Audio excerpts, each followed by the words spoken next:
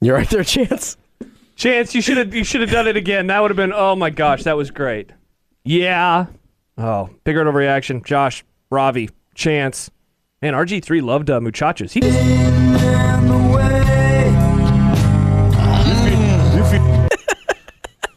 RG3 just tweeted about muchachos. He's a big fan. He had the pipeline burrito. This edition of Bigger Overreaction brought to you by Burton. When your plumbing's hurting, just call Burton. The lines are still full at 402-951-1620. A couple score updates real fast. Iowa 10-0 on Minnesota right now. That game being played in Minneapolis. Where? Minneapolis. Oh, okay. Minneapolis. And Ohio State only up. Ooh. Only up 10-6 was the last score that I saw on the Maryland Terrapin. So perhaps another team looking ahead to the game next week. Also, Georgia's been playing with their food throughout the first half against Kentucky. They're up 6-0 right now. 40 seconds left. They are in field goal range. Kentucky's had a couple red zone turnovers, too. I know. What a brutal. Disaster. Absolutely brutal. So Georgia with the ball right now at the 34.5-yard line of Tennessee. They're in field goal range at this point in time, and we'll see if they are able to extend their lead, go up by perhaps multiple scores as the first half comes to an end. If you missed it earlier, a couple of crazy endings. Michigan came all the way back. First of all, so they were down 17-13. They drive all the way into the red zone. Then they get pushed back a little bit because of some bad play calling. They settle for a field goal. So they're down by 1 point. They get a 3-and-out. They get the ball back again. They move down the field. They're the beneficiary of a call that it was obviously incomplete. They reviewed it. They still said it was a completed pass, even though it touched the ground. Well, and before that, I wasn't sold on that defensive pass interference call either, honestly. I missed that play. I think you talked about it live, but you didn't see the replay, and it was pretty bad. Oh, really? Oh, yeah, that one. Yeah, it wasn't. Okay. I don't think there was much there. But the incompletion was... horrible. The completion-incompletion was a terrible call. And the ball clearly hit the ground. Yeah, and so they ended up kicking a field goal. And so they won. They're undefeated. They're 11-0 ahead of the Ohio State game next week. Speaking of crazy endings, though, the one that happened between TCU and Baylor is... absolutely bonkers. TCU, they come back, they make it a 2-point game, they drop a wide-open 2-point conversion that would have tied it, but they end up getting, speaking of 3-and-outs, they get a 3-and-out on the Baylor offense. They move the ball down very, very quickly, but then they go, I don't know what they're doing. Yeah, so they're in field goal range. They go run up the middle on first down with not a ton of time left. The clock's ticking. They spike it to clock it with 22 seconds left. And this 3rd and 7 at that point, I thought they were going to bring on the field goal unit at that point. They run the ball again, and they can't spike it again because now it's 4th down, and they have to rush the field goal unit on, which they do, and they kick it as time expired. But it looked for a minute like they weren't going to get a field goal off. Yeah, and apparently after the game, Sonny Dykes said they practiced that situation. So that's good, at least that they kind of knew what they were comfortable, doing. But I don't know why they put themselves in that position to make it that hard. But they get a victory, and so now they're 11-0. And man, I thought this was going to be the one that might do them in. I picked them yesterday on the show just because I was like, Uncle, TCU, I finally pick you. And of course, they go right down to the wire. They could have lost that game. So still, though, the same number of undefeated teams right now in college football as the season comes to an end. And we will keep you updated as we roll on Bigger Overreaction, brought to you by Coors Light, keeping Nebraska chill. Back to the phones we go, and Rich is up next at 402-951-1620. Hey, Rich. Hello from the outside and staying asylum of Portland, Oregon. Oh, nice. Hey, real quick, not to change the subject or anything, but David Benning. Yeah. This is the first time I've heard the radio broadcast, and that guy's good. I don't know. I listen to a lot of football, Oregon State, Washington State, Oregon. He is awesome. And then you put him aside, Greg Sharp. That is an awesome tandem. Really was enjoyable to listen to for once. Nice. But anyway, just thought I'd throw out a bone for Damon. Great job. Now, is he permanent? Does anybody know? No idea. Finishing up this season and then probably go from there. Oh, my gosh. Well, I hope he stays on. It sure is enjoyable to listen to him. Okay, guys, have a good day. All right. Thanks for the call. 402-951-1620. Got any takes on the announcing crew? Anti-RG3 boy? I'm not anti-RG3. Disgusting.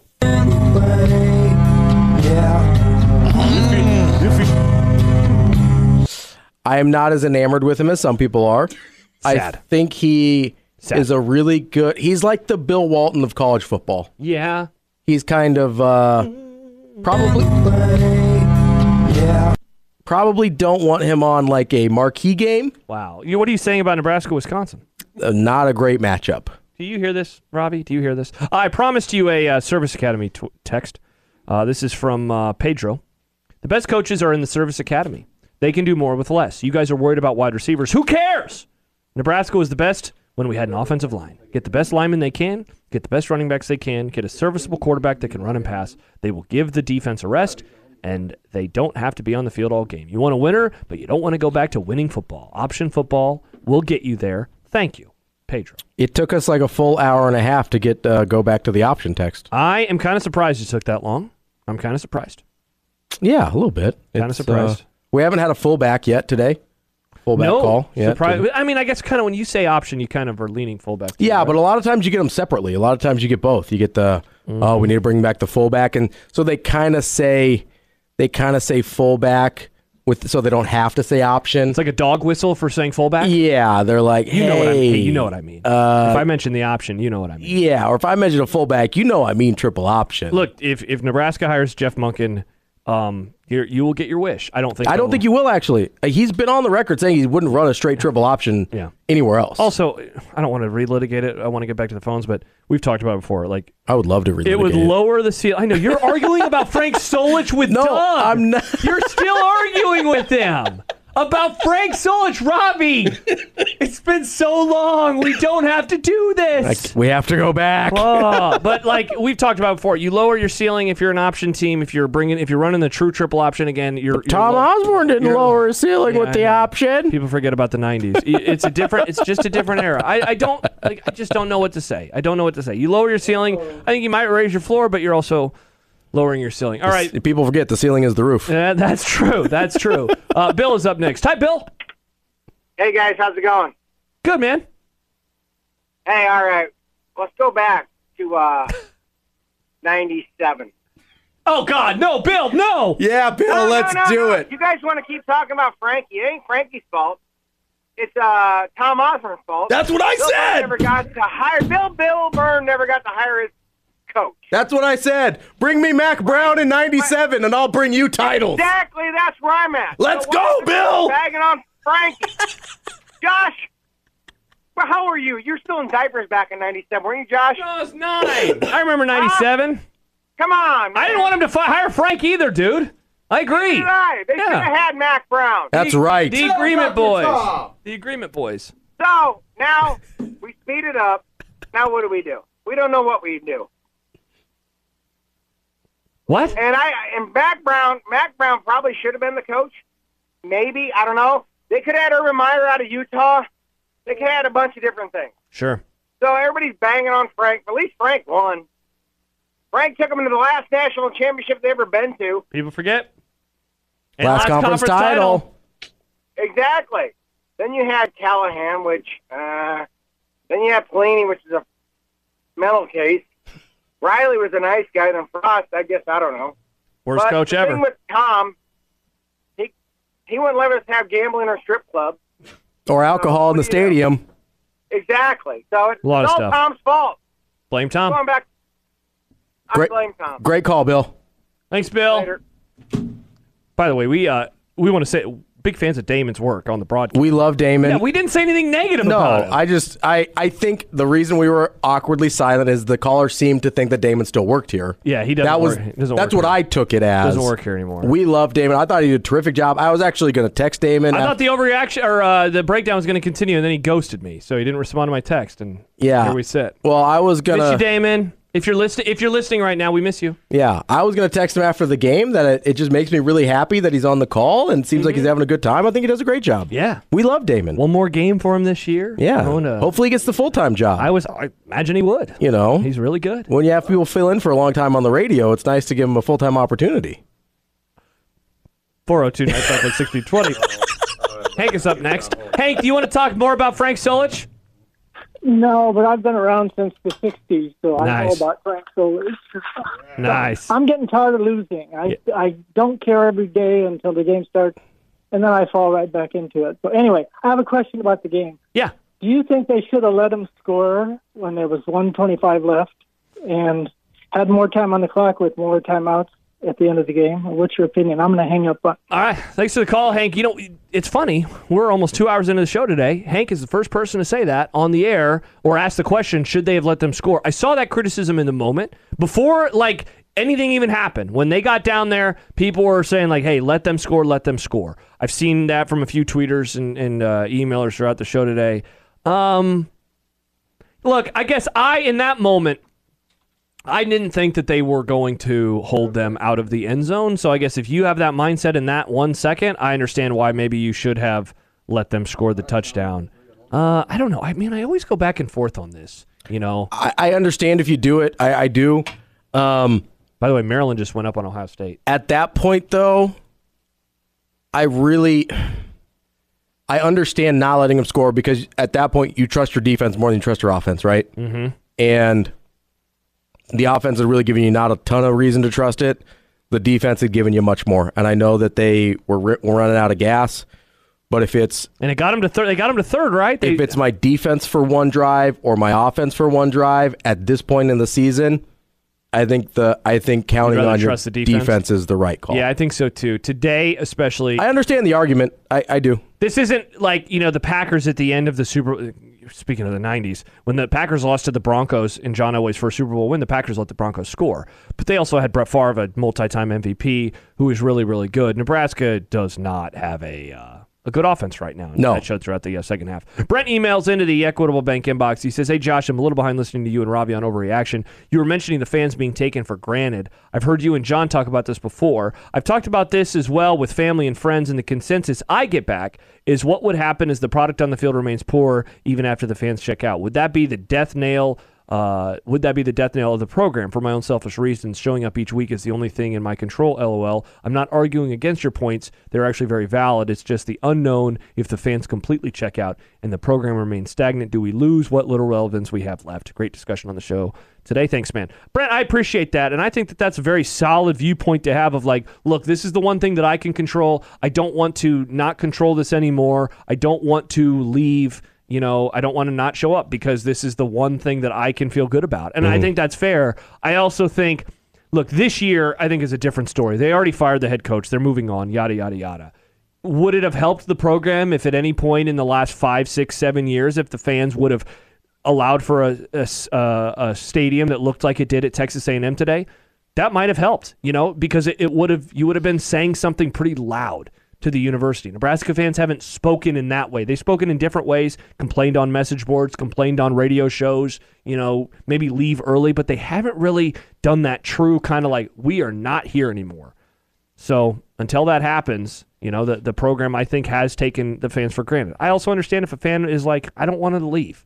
I get that too. Yeah, no, I worry less about them not coming at all and more of it being, like I said, like a pre-2016 Cubs where it's just, hey, this is what we do on Saturdays because it's what we do, but we're lovable losers and we don't really get that invested because we know it's never going to go well. That's my concern more than anything. Joel says, going back to the letting them score or not, he says the win, going into the win on the offense at the end there kind of sealed the deal for him on not letting them score. That's a great point. Yeah. And Padilla also says on letting them score thing, are we sure the officials would have actually stopped the clock when they were supposed to have they tried anyway? Great point. Great point. Let's go back to the phone. Sam is up next here as we move on into the 4 o'clock hour on Big Red Overreaction. What's going on, Sam? Hey, guys. Thanks for having me on. Yeah, man. Calling you from sunny Phoenix, Arizona, so I feel bad for all the Husker fans that had to deal with that 20-degree day. It's nice 75 here, but I wanted to kind of take it back to the coaching thing.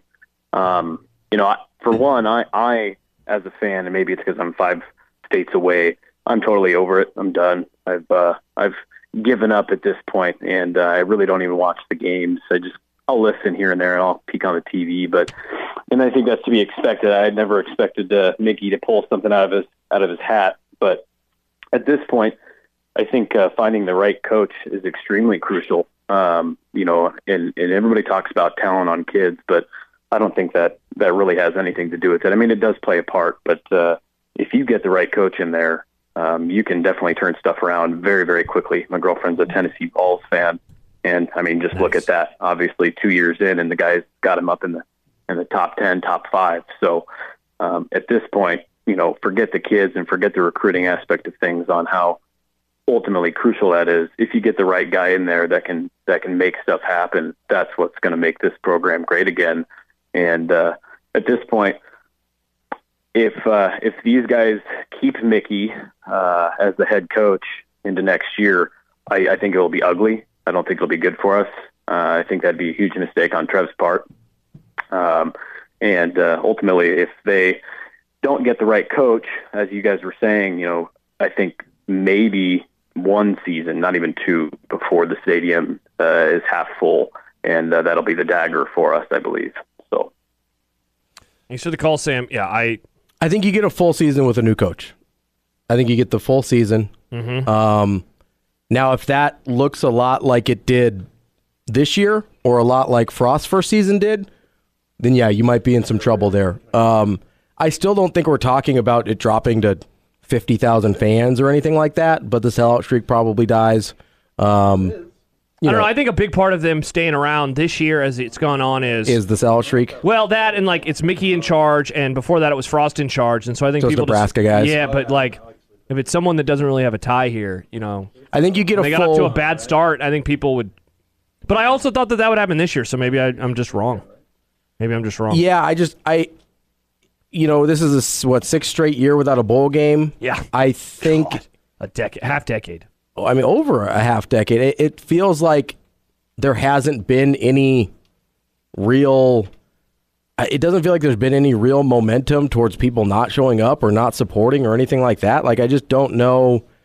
I don't think that Nebraska should take them for granted, but I also just don't know how many people are actually willing to cut ties. Yeah, it's good. That's a good point. We see people continue to be involved with toxic family members every year around this time, so that's kind of what Nebraska football is at this point, isn't it? It's that kind of racist uncle that you hang out with at Thanksgiving anyway. I always love that it's always the uncle. Yeah. The poor uncle. It's never the aunt. It's always the uncle. Well, the aunt just kind of keeps to herself until she's had about 4 glasses of wine, and then things get wild. Joey says on YouTube, please God, no Leipold. We're going to hand the keys to a mansion to a guy that drives a Mercury Topaz.